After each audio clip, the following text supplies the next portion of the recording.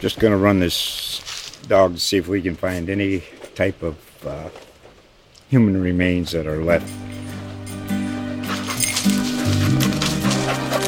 Listen to Where Secrets Go to Die, The Disappearance of Derek Hennigan. From the Detroit Free Press, a new podcast set in the woods of Michigan's Upper Peninsula. Available on Apple, Spotify, Freep.com, or wherever you get your podcasts. I'm John Torres, and welcome to a special breaking news update of Murder on the Space Coast, Where is Brandy Hall? Our last 24 hours.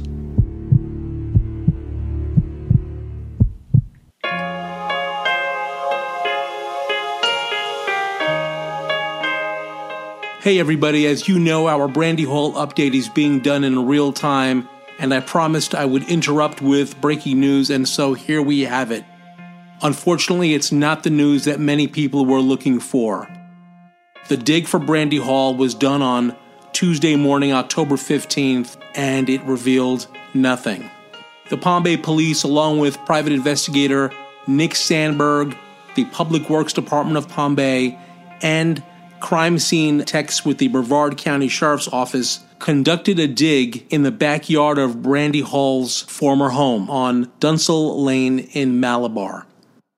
This is where, in August, 2 cadaver dogs alerted separately in the backyard, and ground-penetrating radar showed that the ground had been disturbed about 6 feet deep. One of the main reasons the backyard was of interest was satellite imagery of this backyard on Google Earth from just before Brandy went missing to right after she went missing showed a deep depression in the backyard and a big sandy area. As we know, Brandy also had access to a skid steer or a bobcat sort of small bulldozer that she was using to do side work. Here is Palm Bay Police Sergeant Jeff Spears, who oversees the major case unit, telling me what happened at the dig. So basically we partnered with our City of Palm Bay Public Works Department, and they brought in some heavy equipment and some operators, as well as the Brevard County Sheriff's Office. Their crime scene was here. And basically what we did was there was 3 spots in the backyard of where Brandy Hall was living at the time of her disappearance. And the 3 spots were, we had some indications from the cadaver dogs, and we also had indications from the GPR, the ground penetrating radar that was used. And with those 3 spots, we utilized the heavy equipment from Palm Bay's Public Works Department and started digging. And through that dig, we didn't locate anything that was indicative of human remains. We could actually tell that the soil had not been disturbed. And through that, we pretty much wrapped up the operation out here off of Dunsell Lane in Malabar. So unfortunately, we did not locate Brandy today, but there's still some other leads and some other avenues that we're checking, but we can say for certain that she's not here. For Brandy Hall's mother, Debbie Rogie, who was at the scene all day waiting, the scene was kind of bittersweet, as one would imagine. A parent never really wants to find remains of their child, right? At the same time, she is desperate for closure. Yeah, I don't know how I feel. I thought we were going to find her, but at least one thing, I still got hope that maybe she is still alive. That's one thing I can hold on to. I guess it wasn't in God's plans for her today. I appreciate what everybody's doing for me and my family, and we just got to keep going till we find her, that's all. We are going to find you, Brandy. We're going to find you. This was not the only site of interest where the Palm Bay Police and private investigator Nick Sandberg have wanted to dig. There is at least 2 other locations that they are looking at, and sources tell me that they will be searched before January. Here is private investigator Nick Sandberg. This was definitely one of the areas that we definitely wanted to double check and make sure. So we're satisfied of that now. Basically, we're going to move forward from here and focus on other areas that we want to do the same. Definitely, we're going to refocus on some areas that we have targeted before. And I think with Palm Bay's involvement, they're doing exceptional right now. It seems like they are really revitalized now, right? I mean, is that fair?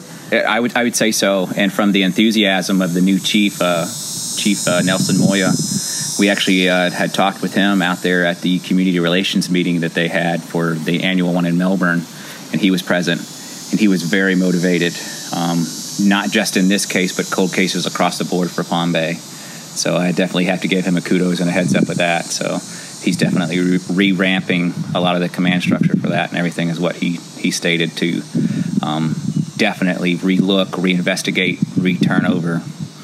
So, and try to get something to close a lot of these cases. And I know that you personally are also looking very closely at Brandy's last 24 hours and, her last drive and trying to find more information with that could also lead to some answers, right?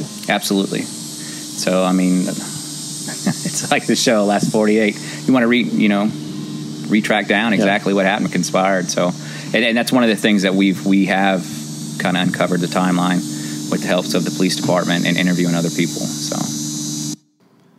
So that's all for now. Just to recap, the Brandy Hall dig was done and completed, and nothing was found. Join us for new Brandy Hall episodes every Tuesday for the next 4 weeks. And again, I will stay on top of this case as it's happening in real time, and will continue to update and interrupt as necessary. If you have any information as to Brandy Hall's whereabouts, please call 1-800-423-TIPS. That's 1-800-423-8477.